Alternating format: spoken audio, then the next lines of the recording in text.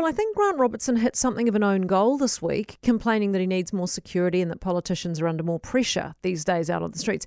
People have hurled insults at him. There was that threat of a Lamington being thrown. Other MPs, though, say they don't have these issues and they consider being out and about on the streets a key part of interacting with the community. Now, for Robertson, I get it. He's a recognisable and familiar face. He's more likely as Finance Minister to be held responsible for a lot of the pressures facing Kiwis right now.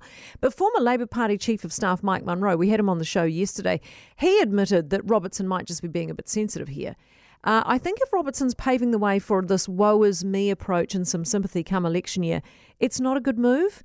You know, the most common text we got yesterday was that it's a bit rich for politicians flanked by cops to be crying foul on people yelling abuse at them, when there are dairy owners and jewellery retailers literally fearing for their lives, who are facing down a lot worse on a daily basis and have been for months. I mean, they've got armed defenders smashing through their front doors and not a cop to be seen. Grant had the threat of a flying Lamington and got the DPS to whip him out the back to avoid it. There's also the argument other MPs have had a lot worse thrown at them over the years, stuff that actually landed, not just threats of it. Then there's Rotorua's Tamati Coffee. Now, he says he's had his car scratched.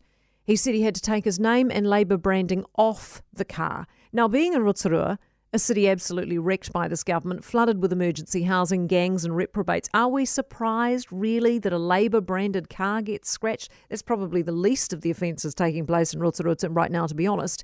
And then we learned yesterday that Rotorua tourism operators are so fed up, and fair enough, that they've now called on the government to actually fix the mess it's created, the damage it's done to brand Rotorua.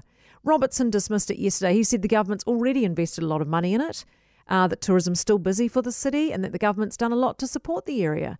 Well, not so, argue the tourism operators, who say the damage is long term and the government's actually been far too slow in its efforts to fix it. Now, the complaints from these operators and hospitality venues, they're not new. They've been coming a long, long time, just like the complaints from, CBDs and suburban dairies and liquor stores and jewellery shops and all the malls and the shopping precincts around the country that are being increasingly targeted these days.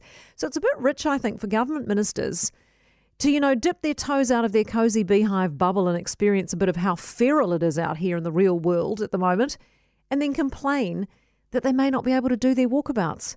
Cafes and shops have closed. People have been run out of their businesses and livelihoods. Thugs rule the roost because we have a societal problem with lack of consequences and a fundamental lack of respect. This is the New Zealand that's been created over the past few years. The real problem is the degradation of our society, our streets, our cities, our suburbs, our schools. And to just gaslight us and say it's us who need to behave better in order to have politicians to continue to walk amongst us is to completely miss the point.